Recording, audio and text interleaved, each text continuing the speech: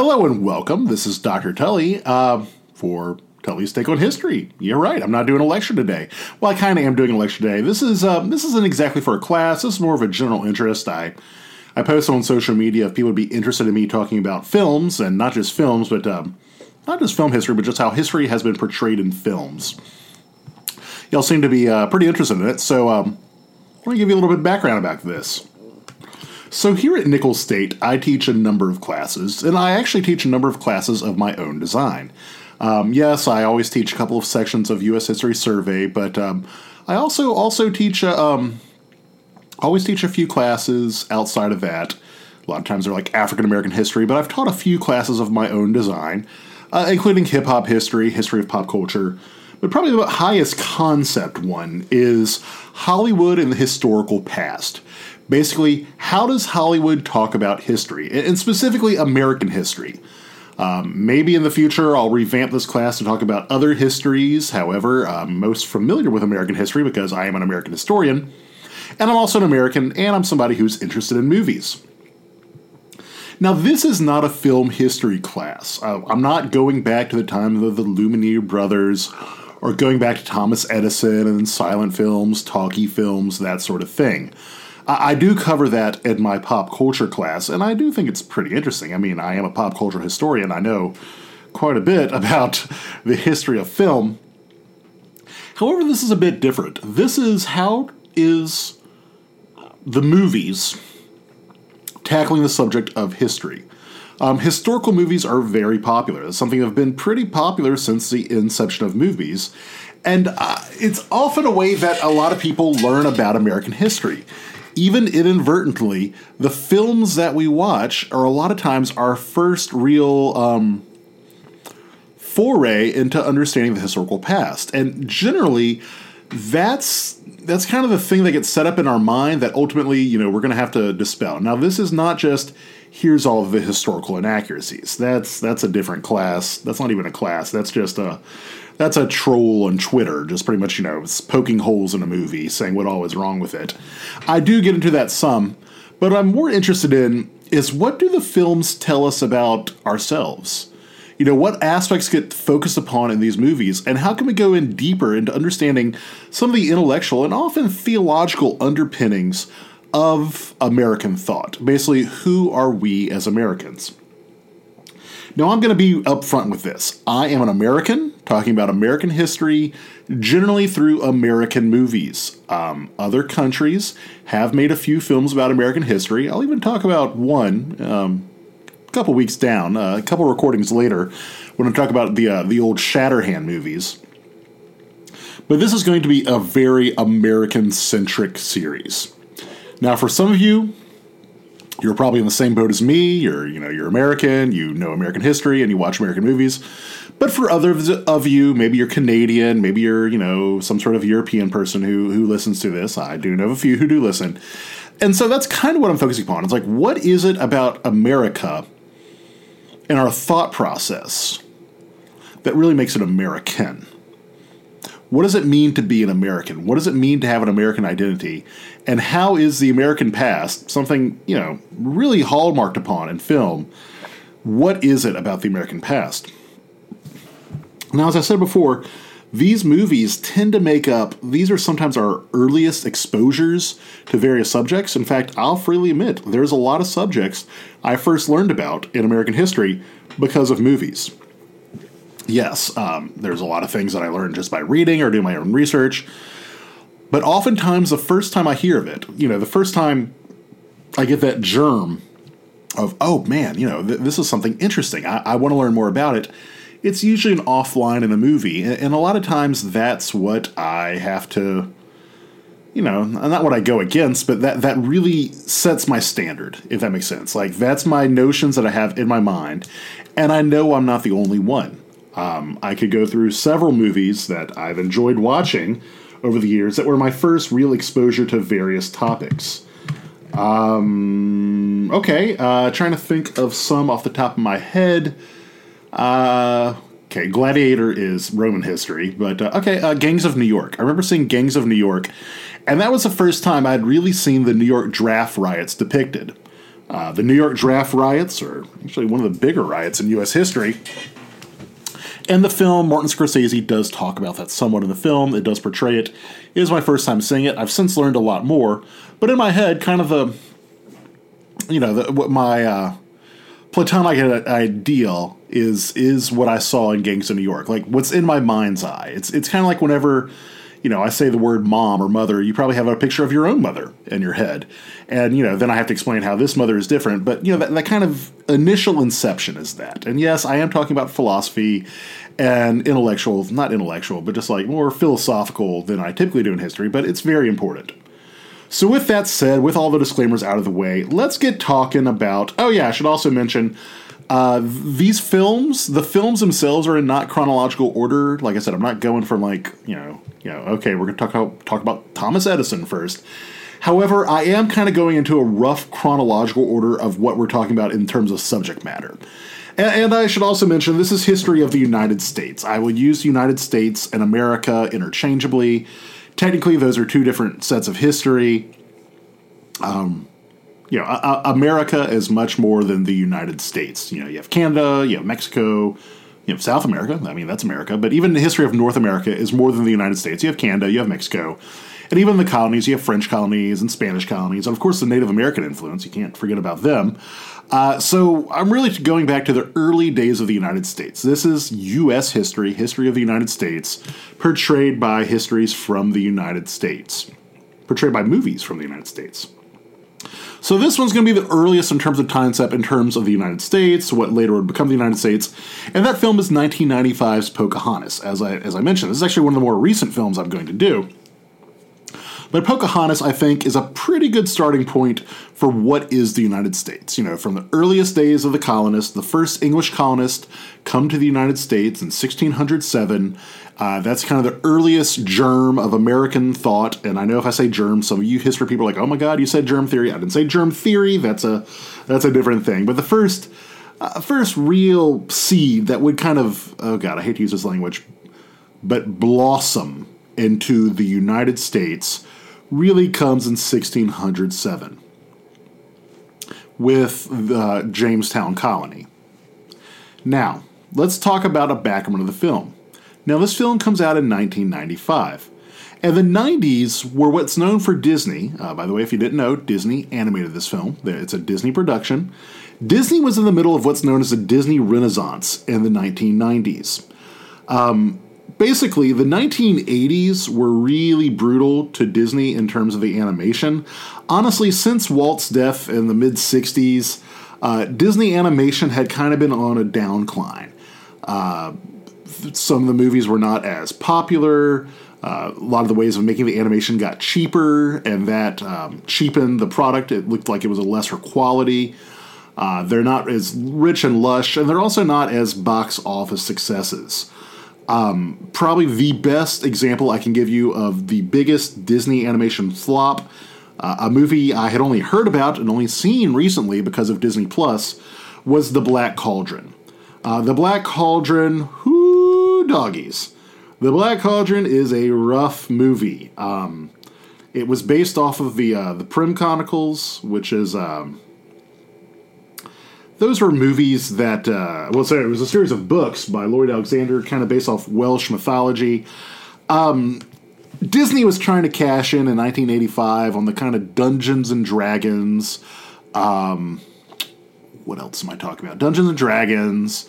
A little bit of the Tolkien stuff. I mean, granted, there had been an animated Tolkien movie earlier by Raskin Bass, but...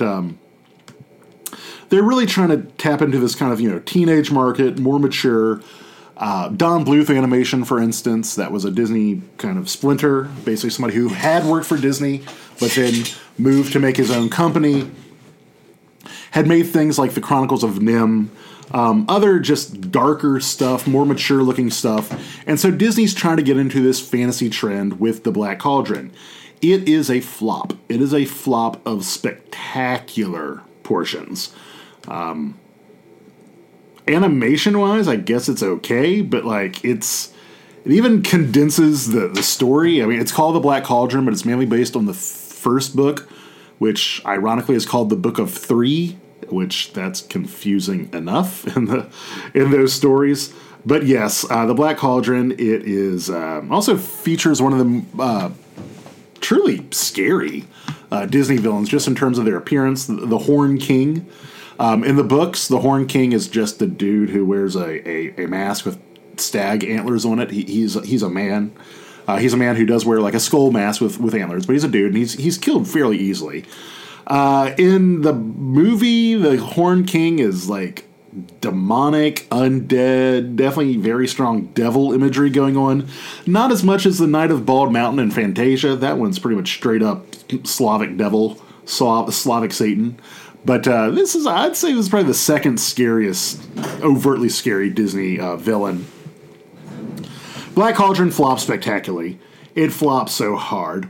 And this, the flop of the Black Cauldron loses money, loses a ton of money for Disney. Basically, they start cleaning house with animation. And they get its mojo back starting in 1989 with the film The Little Mermaid.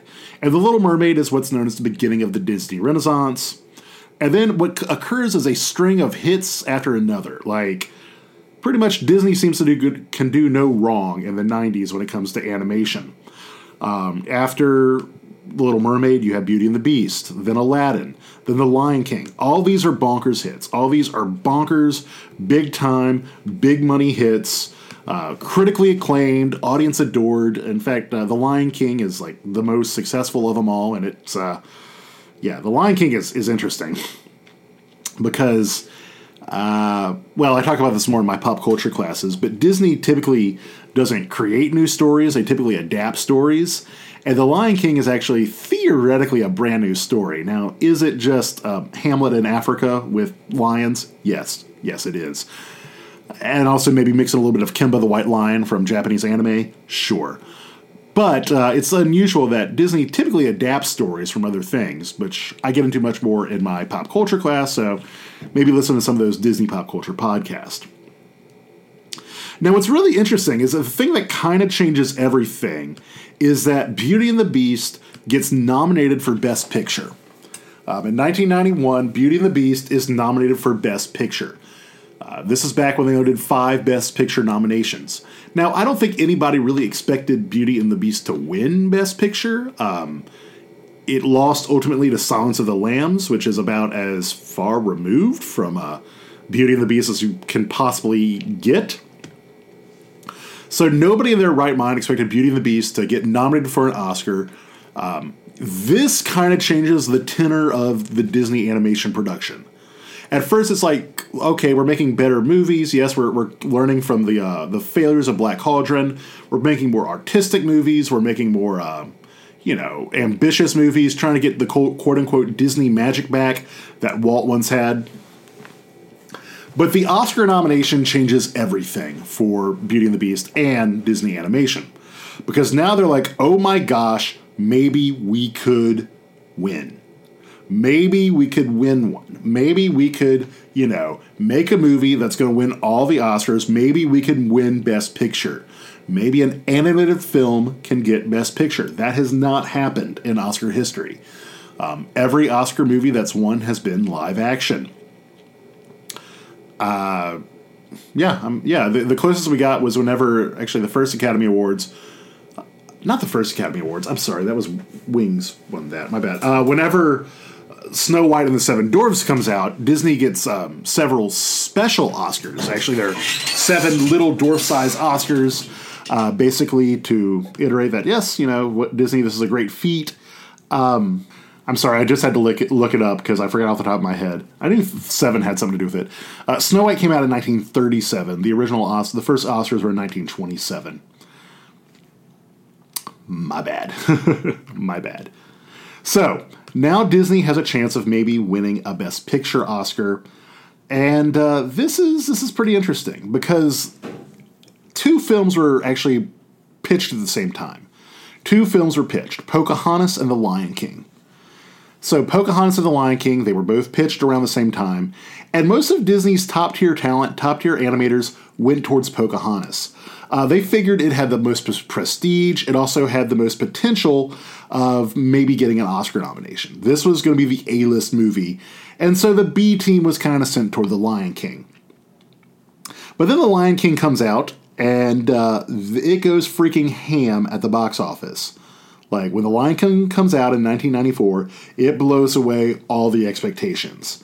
Like, it goes nuts. Now, yes, it does not get any Best Picture nominations, but still, it goes freaking nuts on the box office. It's a huge hit. It's a ginormous hit. Everybody loved The Lion King.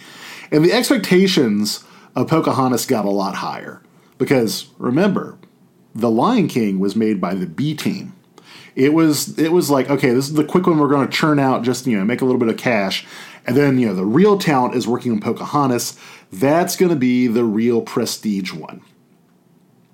So because of these increased expectations and the fact that they're dealing with historical individuals, Pocahontas was actually expected to be a bit more serious and a less cartoony. A lot of things get cut out of the early drafts of Pocahontas, which I'll talk about a bit later. But a lot of things get cut out of Pocahontas to make it more Oscar bait. This is Oscar bait, the animated picture. Like, the Pocahontas movie is the embodiment of Oscar bait. Basically Disney was trying to make high art cartoon that touches on a quite, potentially serious subject matter in a film, and I really say this is where Pocahontas really lies in. This is where it pretty much falls in between. It's not quite for kids and not quite for grown-ups. It really tries to skirt the line too much. I mean, yes, it has some, fun kiddie things in there, but it's also talking about some potentially very serious subject matter when you're dealing with, historical individuals who have ancestors and stuff, who are descendants, I should say, who are still around. So yeah, their heirs might still be around. They might get offended. And so that really tempers what's going on. Now, to be fair, Disney, in particular Walt Disney, is no stranger to American history in his movies. In fact, he does a lot of stuff with live-action versions of American history. And basically, kind of, some tall tales, but also just this idea of American history. For instance, Davy Crockett. Davy Crockett is an amazing example of this. If you're unfamiliar, which, I guess if you're under a certain age, you're unfamiliar with Disney's Davy Crockett. Disney's Davy Crockett saved it in the 50s. Pretty much Disney was not doing that great film-wise. Disney movies, animation, if you don't know, animation cost a ton to do. Disney movies cost a ton to make. And although they make it back somewhat at the box office, it's never like huge hits, and it often takes a long time because Disney movies, they would always re-release them, especially in a pre-VHS, pre-recorded media world. It was very common to re-release Disney movies, yes, for the kids, but also to try to make some of the money back, because animation is very, very expensive. So once Disney has live action in the terms of things like television, it really saves their money. It makes them a ton of money, like a freaking ton of money, by making these live action TV shows, particularly Davy Crockett. Davy Crockett pretty much saves Disney single-handedly. Also various tall tale characters. Pecos Bill, Mike Fink. He is the king of the longboatmen. He's a very, I don't want to say dated, but he's not a tall tale figure you hear about too much. Paul Bunyan. All these have like Disney animated or live action versions for them.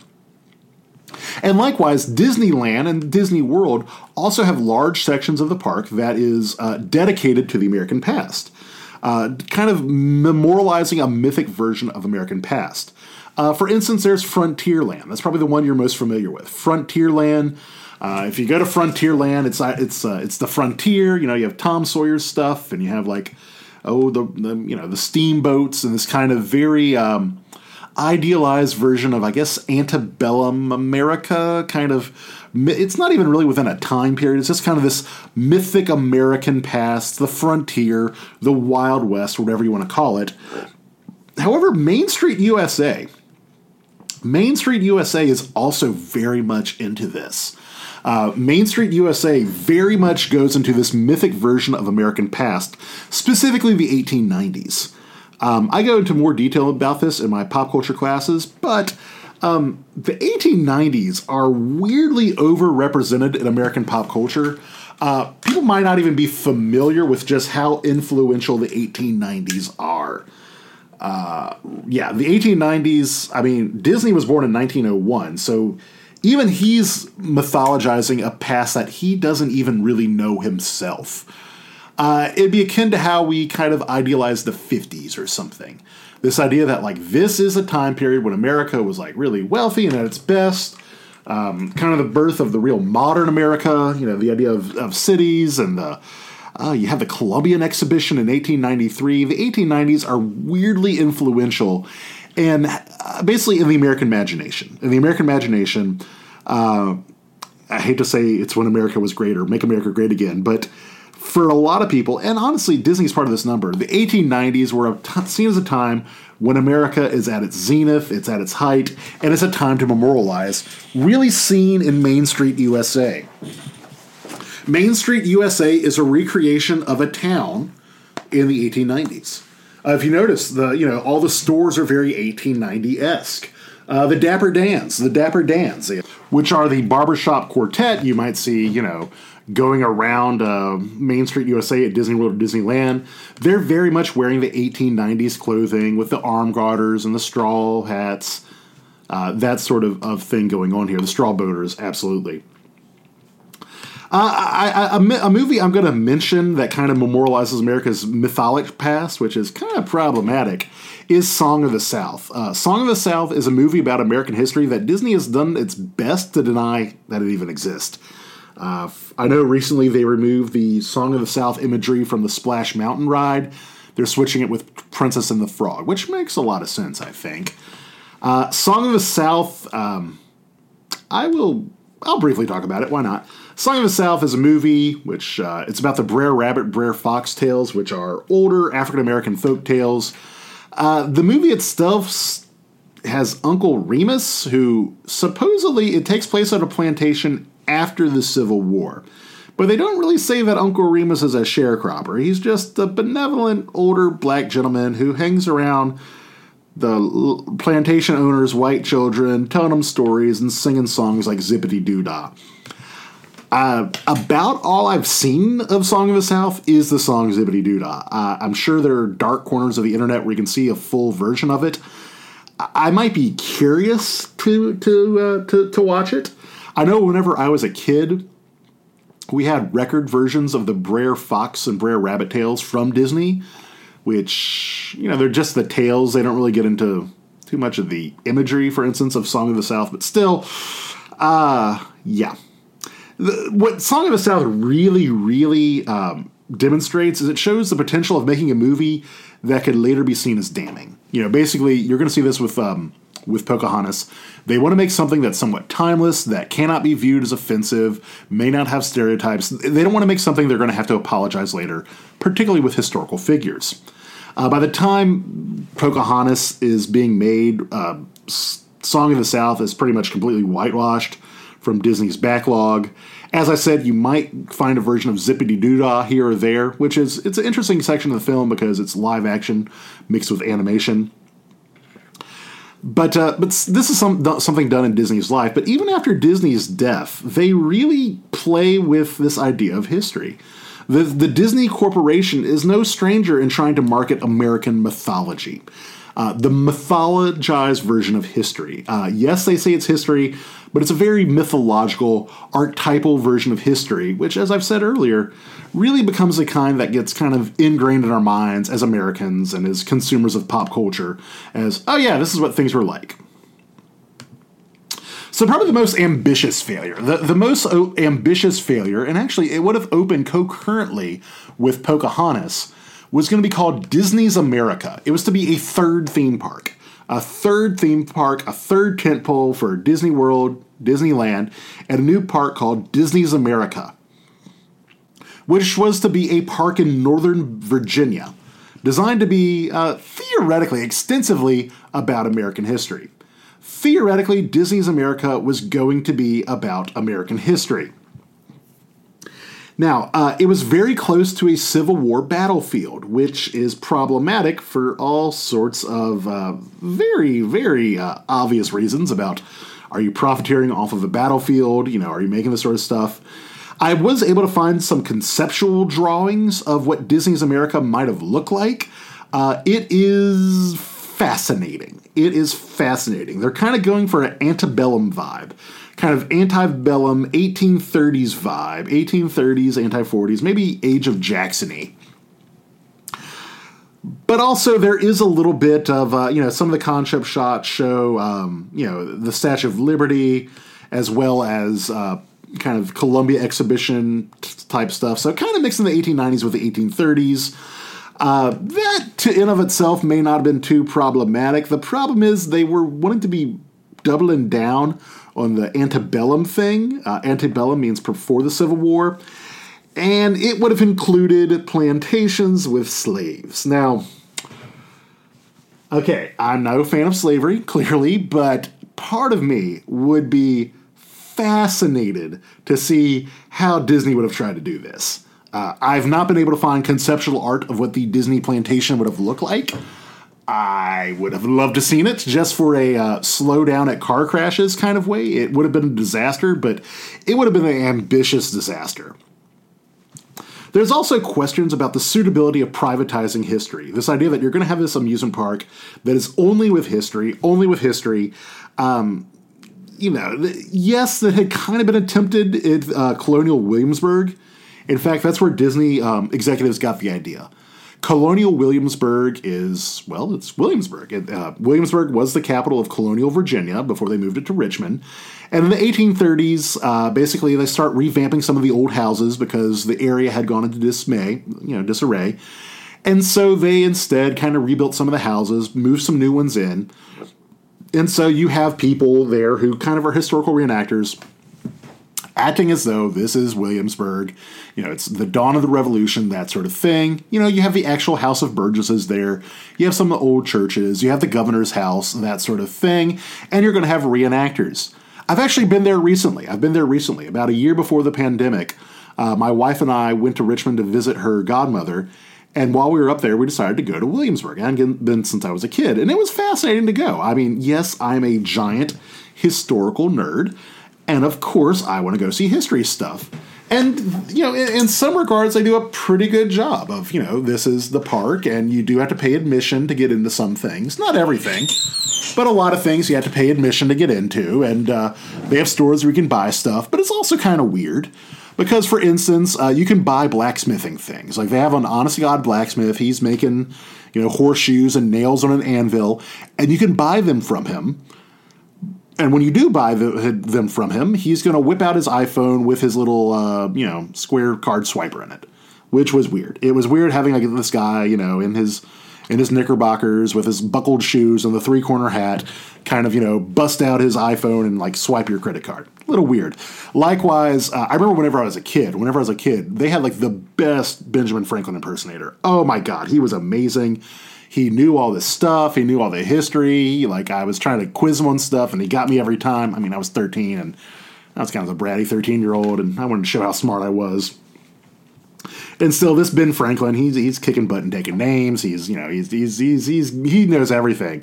I remember just having the best time with it, and he stayed in character the entire time. And as my mom and dad and I were leaving, they had a little tram or a bus to take us back to the visitor center where we parked.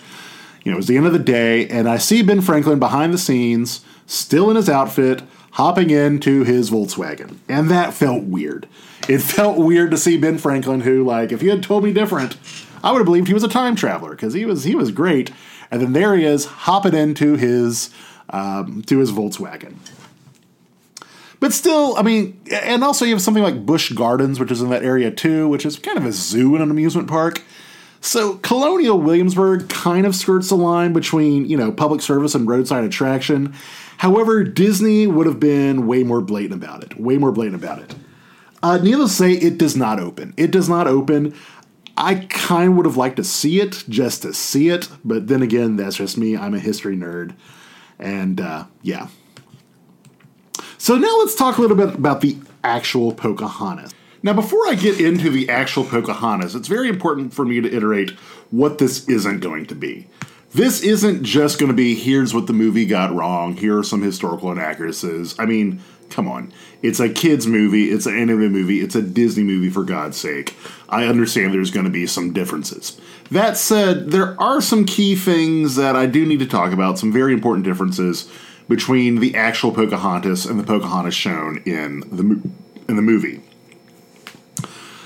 The first thing is Pocahontas' age. When Pocahontas, basically whenever Jamestown was formed in 1607, Pocahontas was only 10 or 11 years old. She was young. She was a child. She was a honest to God child. She's not a full grown model. That is something that even at the time, whenever the film came out in '95, that critics were like, "Hey, Pocahontas did not look remotely close to this. She was not some tall 20-year-old model type person." John Smith, likewise. John Smith is in his mid-20s, actually in his late 20s, early 30s, by the time he gets to Jamestown. And the film actually kind of gets that somewhat correct. Mel Gibson's character is kind of in that nefarious, young adult, but definitely still an adult age. And John Smith was a veteran by this time period. He had done a lot of things. What exactly he had done is a bit squiggy. It's a bit in the ether, because most of what we know about John Smith comes from his own writings, and a lot of these writings are almost certainly exaggerated. A lot of the stories about what he said, what he's doing in places like the Holy Land, or just some of his adventures, they're almost certainly exaggerated. Likewise, what he talks about going on in Jamestown, along with Pocahontas, they are almost certainly exaggerated as well. Now, Jamestown itself, such as Jamestown was very much an outpost. Jamestown was an outpost. It was not a very successful place to be. Yes, it was the English's first American colony, but it was not a very successful colony. Now, why is England interested in getting colonies? Well, that has to do with the competition with the Spanish and the French and other individuals. Columbus, you might have heard, sailed the ocean blue in 1492. That in of itself was not too successful. What was very successful was the conquistadors that come later. People like Cortez and Pizarro. They really conquer a lot of areas in South America, in Mexico, that's part of North America, and they're getting very wealthy. They're getting incredibly wealthy off of that, and they become kind of the envy of Europe. Later, Portugal gets involved with that. They start doing things in like Brazil. And so, and then France gets involved with New France, lower areas. The Spanish are the first to come to Florida, which Florida's kind of an outpost for the Spanish, but the English want to get involved too. The English are very interested, and maybe we should finally get involved in this. It's only after things like the Spanish Armada is defeated that England has a real chance of it. Problem is, most of the quote-unquote good land in the New World had already been taken over. And by good land, you're going to hear this phrase a lot, good land. What is good land? Particularly when we get into next week, next recording when I talk about the Crucible and other things like that. What is meant by good land this time period is stuff that easily has gold. Easily get wealthy off of that. And so pretty much the English are dealing with the northerner part of North America, the Chesapeake Bay area, and also New England later on. And so their main drive is profit. Pocahontas, the movie, has a great song at the beginning called the Virginia Company, wherein the sailors, are singing about why they're going to the New World for glory, God, and gold. It's mainly about gold. Yes, there's some desire for personal glory. Some justify these things by saying maybe we're going to proselytize the Native Americans. That's not a very strong bent. I should also mention now, since I'm getting into this, theology of these people, it's not the strongest. They're not disinterested in God, nor are they disinterested in proselytism. However, they're much more interested in profit, and the approach they have to faith tends to be very pragmatic. Very much like, say a couple prayers, hopefully you go to heaven one day, maybe God will save you from this horrible disease, particularly once they get to Jamestown. But by and large, you're not having any real in-depth, religious firmament happening here. It does happen later on with things like the Pilgrims, which I'll get into when we talk about the Crucible. But it does exist. It does exist, and it's kind of the America is kind of a merger. The United States of America is kind of a merger of these two mindsets. One very profit-driven, one very religiously minded. But the religious minded comes a little bit later. The profit-driven is coming on right now. And so Jamestown itself is a very cruddy outpost. It's not a very successful outpost. I've been to Jamestown. In fact, the last time I went up to Richmond to visit my wife's godmother, in addition to going to Williamsburg, we also went to Jamestown. We went to Jamestown, And that was fascinating. It was very fascinating to go to Jamestown, actually see the location, and it's a very important historical site. I will not deny that. However, it's a little bit of I don't want to say dump, but it's a very small location. It's not a very well defensible, position. It's in the bay. You have the bay right there. Very easy water. Ships might be able to come in. The British Navy would be able to come in, but that's about it. It's surrounded by swampland. It would be very hard to defend. It's very hard to grow much of anything there. And the site itself is quite small. Jamestown is important because it's the first, not because it's successful. It's only later on that the Virginia colony becomes quite successful. So when John Smith goes there, it's been there for a little while. Jamestown has been there for a little while, and it's been going bad. The first winter is brutal for the Jamestown residents. This is often called starving time, where basically they are starving, and cannibalism is not unheard of during this time period. They're doing all sorts of not great things. So Jamestown is crazy small, and death is quite common. Now, in the film, they do talk a little bit about, them wanting gold. They don't talk about the death. And also, John Smith's not really on the first boat to Jamestown. He's on a later boat. Smith does what he can to keep it going. By the time he comes to Jamestown, he's like, this is kind of a dump. I'm going to try to do what I can. He doesn't stay very long. He's not too successful in getting Jamestown up and running. What does get Jamestown and later on the Virginia colony successful, actually mainly the Virginia colony successful, is tobacco. Once tobacco comes in, once they're able to grow tobacco, that gets it a lot more money, that gets a lot more interest, and the British are much more interested in getting involved with it. Also, in terms of geography, the film really plays it fast and loose with Virginia's geography, particularly around the Jamestown area. In the film, you will see, particularly in the song Mine, Mine, Mine, whenever John Smith is demonstrating, his love of this land and how interested he is, you see him going to this ginormous craggy mountain with a beautiful high waterfall. None of that existed in Virginia. Still to this day, Virginia does not have, at least in that part of Virginia, big, tall, craggy mountains. Yes, West Virginia, the western part of Virginia, most certainly does. But if you're talking that part of Virginia, yes, you do have some hills, and it can be hilly, and, especially once you get into Richmond, it gets pretty hilly at some points. But it's not these big, craggy mountains with ginormous waterfalls. It's very much romanticizing that. Two weird things the movie does get correct, though, about the geography and landscape of Virginia in this time period, though. Number one is the forest. You see the forest being fairly free of undergrowth, almost like a national park or a nature reserve. That is actually somewhat accurate because of the way Native Americans did their farming. The Native Americans around there did slash and burn style farming, where basically they slashed, cut down the smaller roots and things, and then burned them, which put nitrogen into the soil and fertilized the trees, and it was pretty good way to keep things going, keep things kind of clear. So yes, it is actually somewhat accurate to have the forest viewed in that way. There have been a lot of really good books about that. Changes in the Land is kind of the gold standard about that, about how the environment truly changed once the British come in, bring in their own version of farming and private land ownership. Little soapbox for a second. It's a misnomer to say that Native Americans lived in quote-unquote harmony with the environment, because every human being impacts the environment around them somehow. You can't live somewhere without impacting the environment. Now, they're not as destructive with the environment as other people might be, but saying that, they live in harmony and everything's hunky-dory wonderful, that's not really accurate.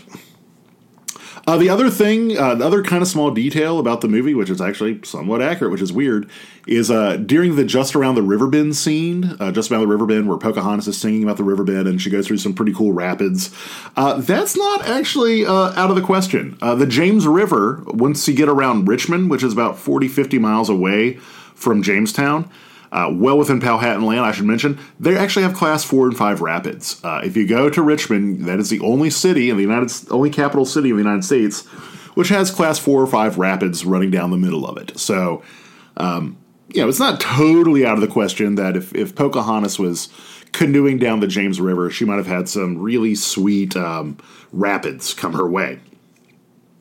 But the one thing that the movie really doesn't give that much of a shrift to, which really vital to our understanding of Pocahontas, is her father, Powhatan. Powhatan is the head of numerous tribes that he had conquered. He had started out with his own tribe, but then he had conquered several other tribes. It was more the Confederation, but less of an empire.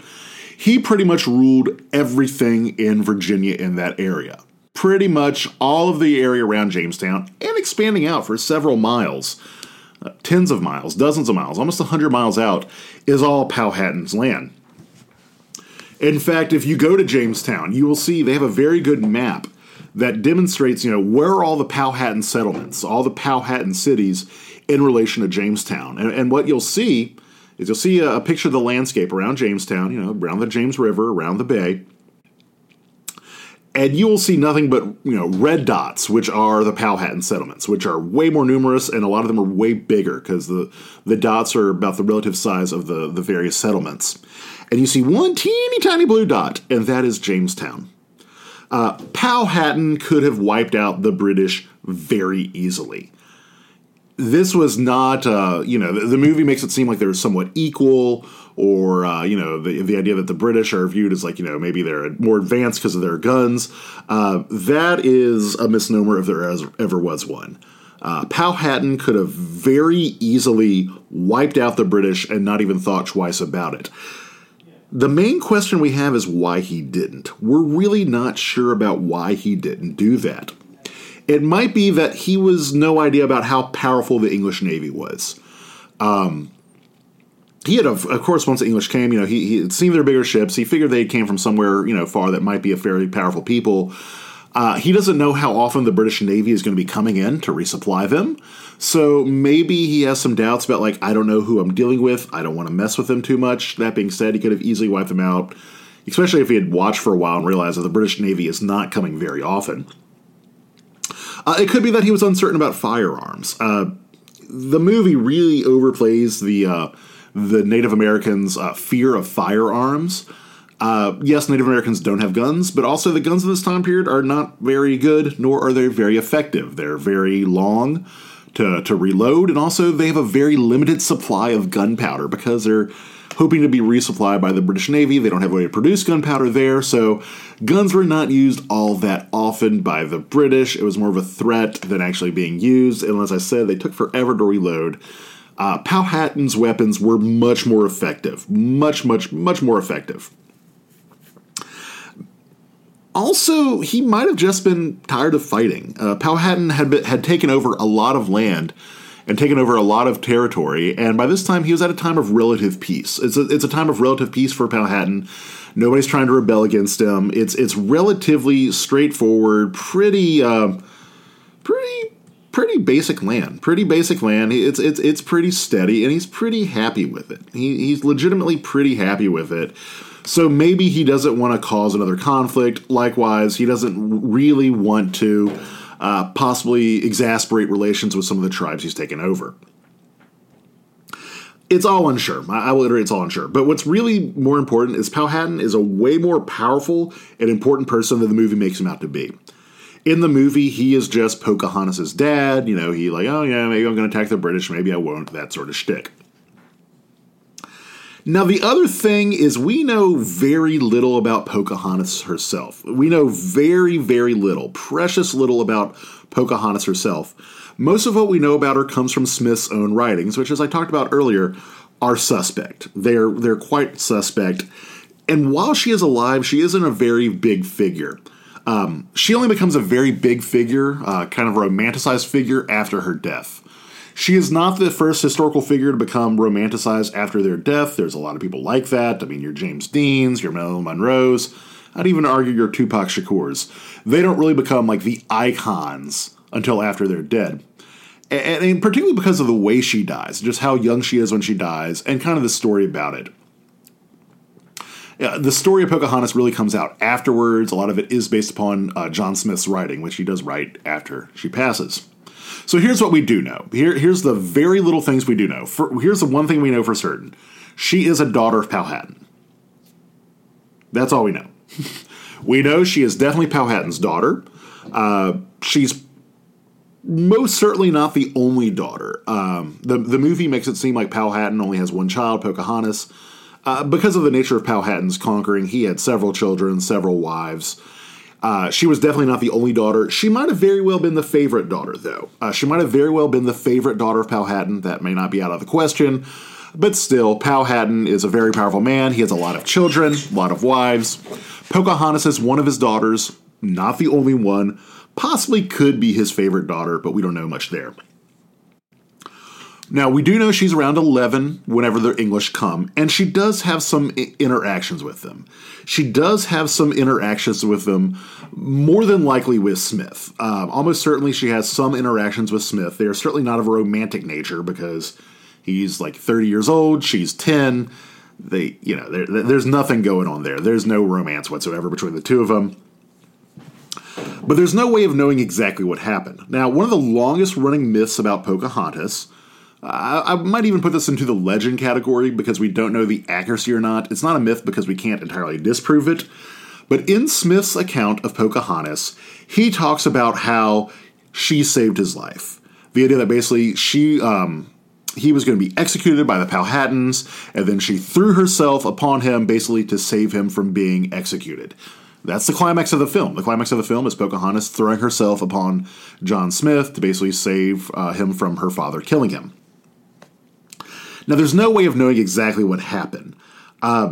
There is evidence that this could have been a ritual that the Powhatans did, the Powhatan Indians did, for adopting people into their tribe. The idea that basically it's kind of like a ritual, kind of like I guess maybe a little bit of hazing. Like, he was under no real threat. It's like, they're going to pretend to kill him, and then Pocahontas saves his life, kind of sponsoring him for membership into the tribe, and therefore he is accepted into the tribe, and, she's kind of his adoptive parent, sponsor in a way. There's been some evidence that might have been the case, particularly because of just the relationship that Smith and Pocahontas have after this, which is a very friendly relationship, I will say, as we talk about what happens to them. Definitely not romantic. But they have a friendly, cordial relationship, particularly whenever she comes to England. More than likely, this was a ritual. It's very unlikely that Smith was in any real danger had this happened. However, the main account of this is in Smith's own book, in which he exaggerates the hell out of everything. Now, why does he exaggerate? We'll get into that later. But still, this is probably not quite happens. Now, here's what we definitely know about her. In 1613, so about 6 years or so after this, Pocahontas at this time, she's 16, 17 years old. She is taken captive. She is taken captive by the English as ransom against Powhatan. Basically, there's a prisoner exchange, and basically the English take Pocahontas as a ransom. Basically, they kidnap her, they hold her for ransom, hold her captive, basically to get some of the English that Powhatan is holding himself. Basically, it's like, hey, Powhatan, we want those English you've captured. We will hold your daughter as ransom. If you give us back the English, you are going to get your daughter back. Now, the English hold on to her for quite a while. About a year. Ironically, they hold on to her, not ironically, but jerkwad-wise, they hold on to her even though Powhatan meets the demands pretty quick. Powhatan's like, okay, cool, you can have the guys back, give me back my daughter. And actually, she's held prisoner for about a year at Henricus. Henricus is the second English settlement in Virginia, and it's actually the much more successful one. It's a much more easily defendable position within Virginia. It's a couple miles up the James River. It's kind of in between modern-day Richmond and Jamestown. Henricus, it's a much more successful settlement. It's much more easily defendable. It's a bit on the bluff of the river, so you have the high ground. There's better farming land around it. It's not like the swampy Jamestown. Jamestown is pretty much a peninsula, but in reality, it's more like an island because it's surrounded by water on three sides and then swamp on the other side. So pretty much it's an island because you can't do much in a swamp. Henricus, however, is a much more traditional, high up on a river bluff. You have the high ground. It's got good planting land around it, much more easily defendable. Now, while at Henricus, she converts to Christianity. That's another thing that we do know about her. Now, she might have been forced into this. She might have been coerced into this. This might have been something that was forced upon her. We don't know. We do know she is held captive for a year. We don't know what sort of treatment she got. I mean, we do have the British accounts, but those are suspect. So we do know she converts and gets baptized and takes on the Christian name of Rebecca. She takes on the Christian name of Rebecca when she's about 18 years old. She's about 18 years old. And basically, she does this possibly because of somebody she's just met by the name of John Rolfe. John Rolfe is a very important name for the history of Virginia because he's the first one who brings in tobacco. Actually, he smuggles tobacco. He smuggles tobacco in from the Spanish. The Spanish have it in the West Indies. They kind of have a monopoly on it. He smuggles it in to Virginia thinking, hey, maybe tobacco can grow decently here. It grows like gangbusters. He pretty much single-handedly saves the Virginia colony. Not just Jamestown, but the Virginia colony, because tobacco is very profitable. There's a huge market for it in England. Admiral Sir John Hawkins is the one who actually introduces tobacco to England. He's also the guy who introduces slavery to England, makes it profitable. So if there's a Hall of Fame for not great people, I think Admiral Sir John Hawkins might be near the top of that list, bringing in tobacco and slavery. He's also one of my ancestors. I've done genealogy stuff. I've actually taken my family back pretty far. I can go to about the 10th century in England. And there's some royals in there, which is pretty cool. But Admiral Sir John Hawkins, he's in my line. He's on my father's grandmother's side. So my father's grandmother. So my paternal, basically my dad, George, his dad, Big George. Big George's mom was from a pretty well-to-do Texas family. And her line has all sorts of big names in it, including Sir Admiral John Hawkins. So there we go. Now, John Rolfe is a pretty interesting cat. He was recently widowed, and he wants to marry Pocahontas, who is 12 years his junior. He's about 30, she's about 18. It's a little swiggy. I mean, yes, there is the age gap, not unusual in that time period, but still a little swiggy. Also, the scandal is that he is widowed, which that's not his fault, that's not really a scandal, but also she's not a Christian, she's a Native American. And basically, he asked the governor, hey, let this marriage happen. So this might be one of the reasons why she's baptized, is so that she can get married. The two are married. It might be a forced marriage, it might be a coerced marriage, we don't know. But basically, this marriage was seen as a way to keep the peace among the English and the Powhatan. Basically, the Powhatan Indians were not too happy with the English, especially for taking, Pocahontas hostage. That said, they're like, hey, we'll marry her off. This will be seen as a way to keep the peace between the English and the Powhatan. Because remember, the English are well aware that the Powhatan could wipe them out at a strike of just any time they want. The Powhatan Indians and Powhatan himself could wipe out the English. And so perhaps I hope now that his daughter is with us, maybe she is going to keep the peace. Now, they have a son fairly early on. By the name of Thomas. By the name of Thomas. Anybody who is a ancestor, as our descendant of Pocahontas, or they claim Pocahontas is their ancestor, it all comes through Thomas because that's their one child. Their one child is a son named Thomas. They go to England. The family goes to England. And actually, in England, she is presented as more of a princess than she had ever been to the Powhatan. The Powhatan never really viewed her as a princess. Yes, they definitely viewed Powhatan as a king and like the most important guy in the world, a very important chieftain, very important war leader. Pocahontas was never really viewed as a princess. But when she comes to England, she is very much portrayed as a princess. And it really buys into this mindset of like, oh, look at us. It's like God is mandating we're going to take over the entire new world. We're going to do all these things. Look, here's their savage princess, and now she has been subdued, and she is, now one of us. We married her off. She has a kid. She's a Christian. Call her Rebecca. And she is kind of treated as a what's the word I'm looking for here? Like a showpiece in London. Basically like, hey, look at Pocahontas. We bring in this great, it's an Indian princess. You can see the savagery of the new land, but hey, we can conquer them. Not just conquer them, but we can subdue them. We can tame them. Ooh, that's a better word. And that really gets ingrained into the American psyche, the U.S. psyche, this idea of taming the land, settling the West, settling the frontier, that sort of shtick. And Pocahontas is presented as evidence of this. It's also in England where she randomly meets up with John Smith. Randomly, basically, while she's in England, she doesn't know that John Smith is living in London. John Smith had long since left Jamestown and had been living in London. And so whenever he hears Pocahontas is around, he's like, let me go see how she's doing. And so she's like, oh my God, it's John Smith. Hey, remember you whenever I was a kid? He's like, hey, you're all grown up and you got a kid. So they have like a very nice afternoon. That is something that actually does happen. Smith doesn't really talk about that too much in his book, but we have other accounts where basically they say that, Pocahontas met up with John Smith and they had a very nice, they talked about old times and it was a very warm meeting. It was not antagonistic, certainly not romantic in any nature. However, she is starting to get sick. She is starting to get very, very sick. And so they said, maybe we should send her back to the U.S. Maybe she needs to go back to Virginia.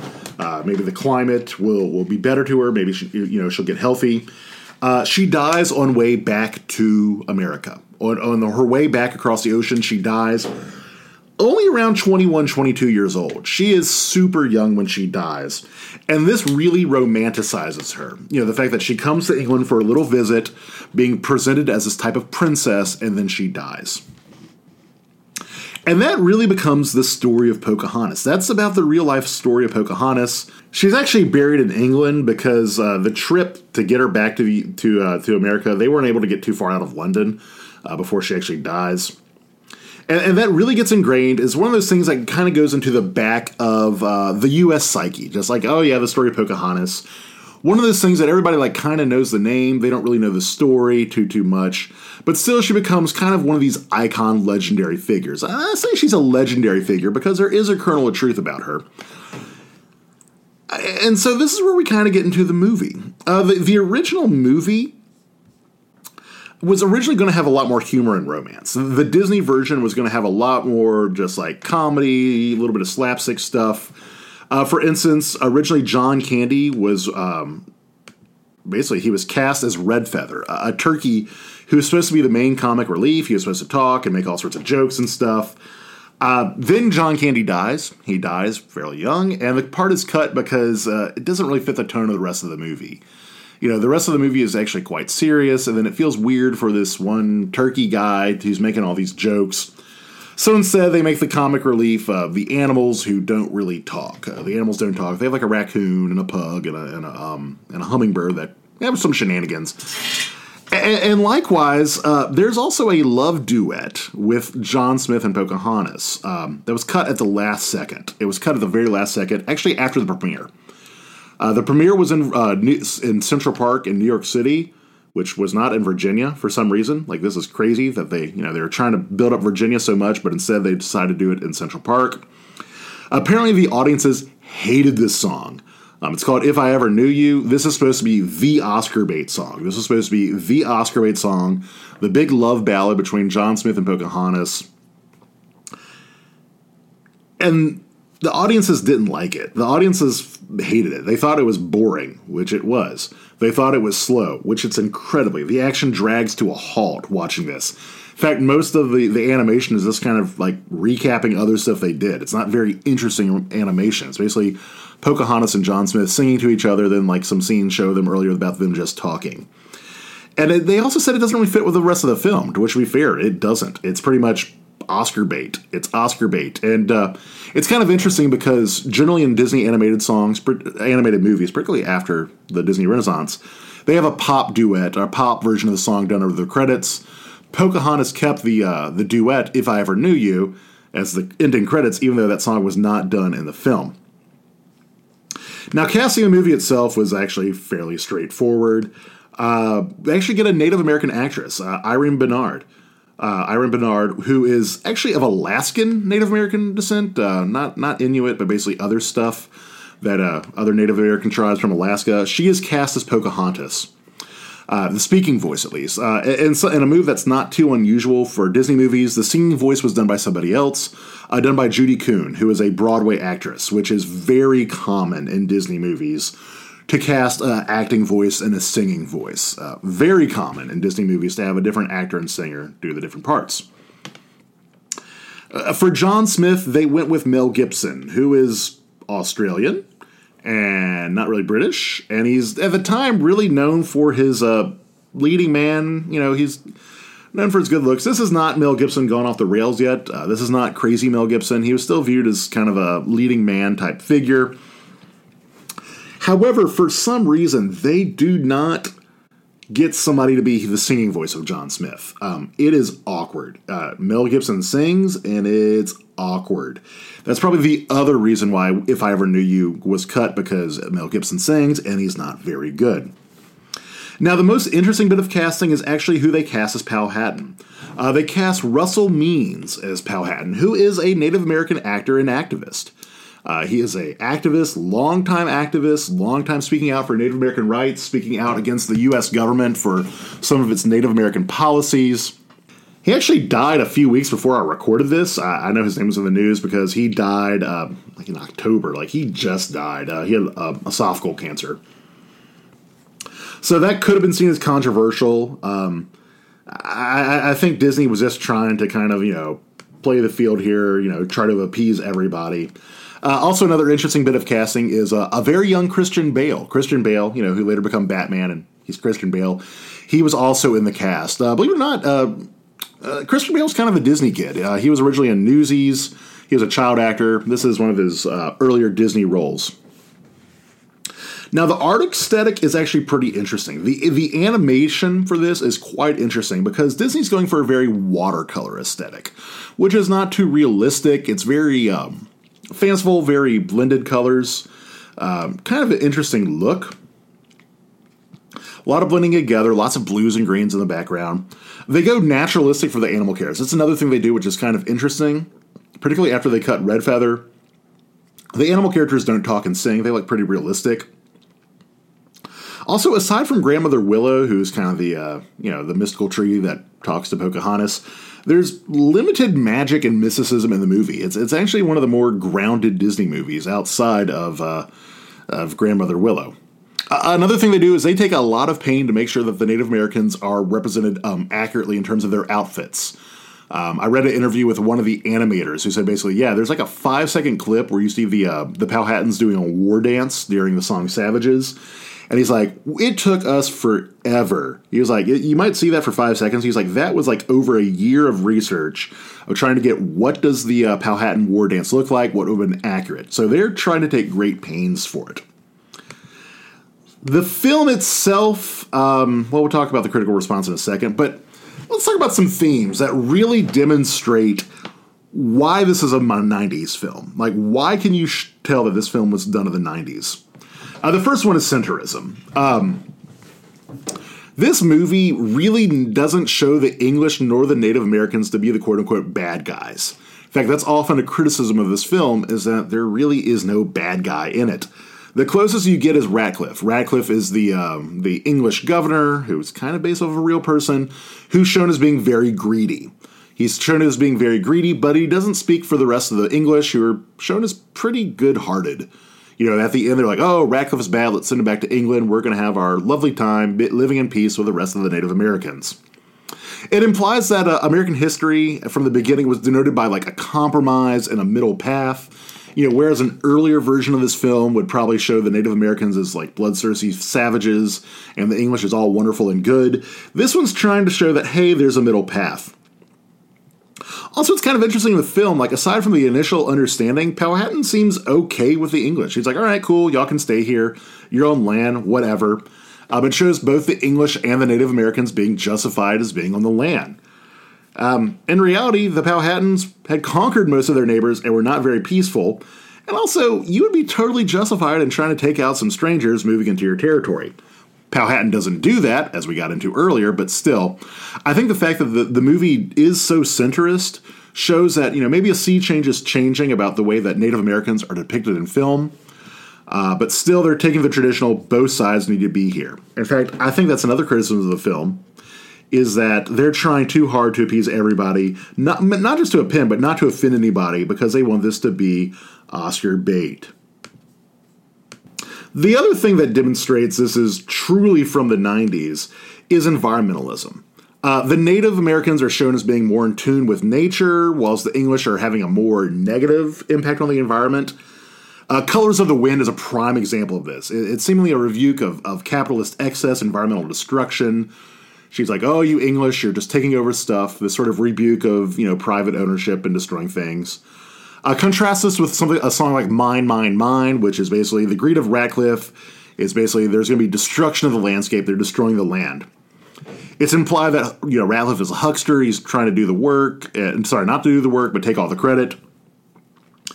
To be frank, this messaging would not have appeared in a Disney movie prior to the 90s. It just would not have fit with the times. Particularly, Disney is a major corporation with tremendous impact on the environment. And also kind of fits into something that came in from the 70s, this idea of insinuating that Native Americans are more in touch with the environment. Think of the crying Native American public service announcement. This idea that, we're going to link the Native Americans to environmentalism as protecting the environment more. Ironically, before the 70s, most depictions of the Native Americans said that they were destroying the environment. They were just, destroying assets and not conserving them whatsoever. It's only in the 70s where you kind of flip it on its head. This is throughout American historiography. Throughout history of the United States, a primary criticism of the Native Americans is that they are misusing the environment, and that the British and the U.S. were justified in taking the land away because they were misusing the environment, and the English would use it better and be more productive. So what is the critical response to Pocahontas? Middling at best. The art direction was praised, however, the plot was seen as too bland, which is accurate. But to be fair, it's pretty much doomed from the start. It's trying to do too much. It's trying to bridge too much. It's trying not to offend anybody. It's trying to get Disney that Best Picture Oscar they so desperately want. It wasn't historically accurate enough to be a documentary. But if they go too hard into fantasy territory, there'd be outcry. I mean, you still have descendants of these people who might be like, hey, my family wasn't like that. But if they go super realistic, that's not a kid's movie, and it would be incredibly depressing. A realistic movie about Pocahontas would be super depressing and probably wouldn't make any money, which would be a much bigger issue because, at the end of the day, Disney wants to make money. They're trying to tap into what they feel the audience wants, what the trends of the day are, and they kind of result in not really do much of anything. It also gets a lot of criticism from the Native American community. Native American groups criticize the movie for oversimplifying some very complex issues. I mean, the fact that you take the very real issue of, Native Americans and the English, who should be on this land, are the Native Americans justified, and turn it into, both sides seem okay. They're okay and happy there. It's very much oversimplified. Now, there are some other films about Pocahontas. Outside of the Disney movie, there are a couple of early movies that talk about Pocahontas. She has been a character in stage plays and some films. There's been a couple silent movies about Pocahontas. Once again, they still have the same basic tropes of she saved John Smith. I think the 1927 one shows her marrying John Rolfe. But aside from that, there was also a very bad 1950s movie, which I cannot recommend under any circumstance. But shockingly, the tale has not been shown all that much. Pocahontas is one of those things in U.S. history that is kind of in the ether, but you have very few concrete artifacts to demonstrate, this is what we talk about. This is what we talk about, This is what I know whenever I hear about Pocahontas. This is what, this is what's in my mind's eye. It's one of those stories that we talk about in America, but we don't have too much tangible proof of it. Maybe it's oral tradition, or maybe it's something that people just assume is in the ether. Also in 2005, they make the movie The New World, which butchers the story and is also very dull. Now, other early movies about American history, well, there's quite a few. There's always Columbus. Not too much stuff has come out about Columbus since 1992, the 500-year anniversary. It is kind of weird because Columbus had been a major figure, and he's still a major part of early American history. I know the discourse has changed about Columbus, but even a changed discourse, I think that might be a decent film to make. I'm surprised they haven't done that. Probably because you'd probably isolate people. If you show him as a murderous, rapist, some people would be upset because, oh my God, that's my heritage. If you just kind of gloss over that, other people would be upset that that's not historically accurate. Also, the subject matter in general is problematic. Like, even the most sanitized version of early American history is going to have to address the elephant in the room, which is tons of Native Americans dying. So many Native Americans die once the English show up in the U.S. because of things like disease and also warfare. Don't get it twisted. Once the English presence gets stronger, they start, taking out various Native Americans. And even in South America, like, for instance, Mel Gibson's Apocalypto. That was the movie that Mel Gibson made after Passion of the Christ. Kind of forgotten, maybe for the best. It's more of the historical fiction. I mean, there's so much of this film which doesn't make sense, historically speaking. But it does show a pre-Columbian, pre-Columbus Mesoamerican world. It is problematic, though, for various reasons.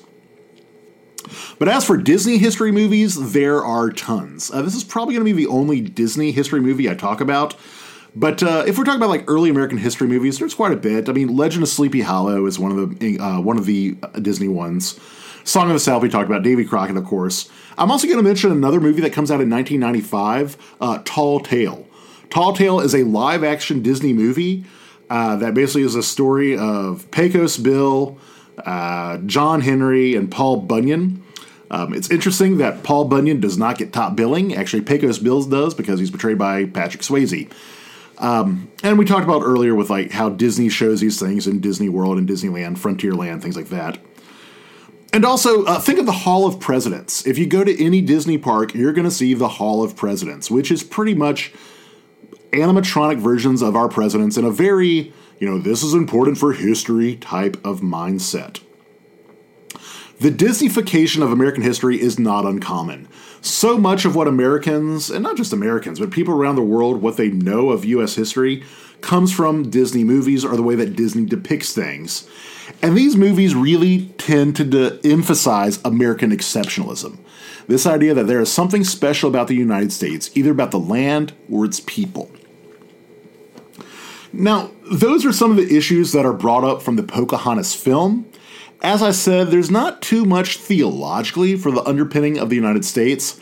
However, when it comes to like the profit drive, the idea that, these peoples, the land can be tamed, these tropes in particular really get ingrained into the American psyche. Later on, Frederick Jackson Turner, know the name if you don't know it already, is going to combine these sort of thoughts into something called the Frontier Thesis. And you already see the early onset of this, with this idea that American development is based upon the idea that there is land that is seemingly available, and that the people who live there already, the Native Americans, in time become less of a threat, less of anything to talk about. With that said, I've talked about this for quite a while, so next time, this is not even a class, this is not a lecture, I'm just talking about it. Next time, I'm going to really go in deep on kind of mindset, kind of philosophy, intellectual history, in particular theology, when I talk about the Crucible. So with that, this is Dr. Stuart Tully for Tully's Take on History, talking about Pocahontas.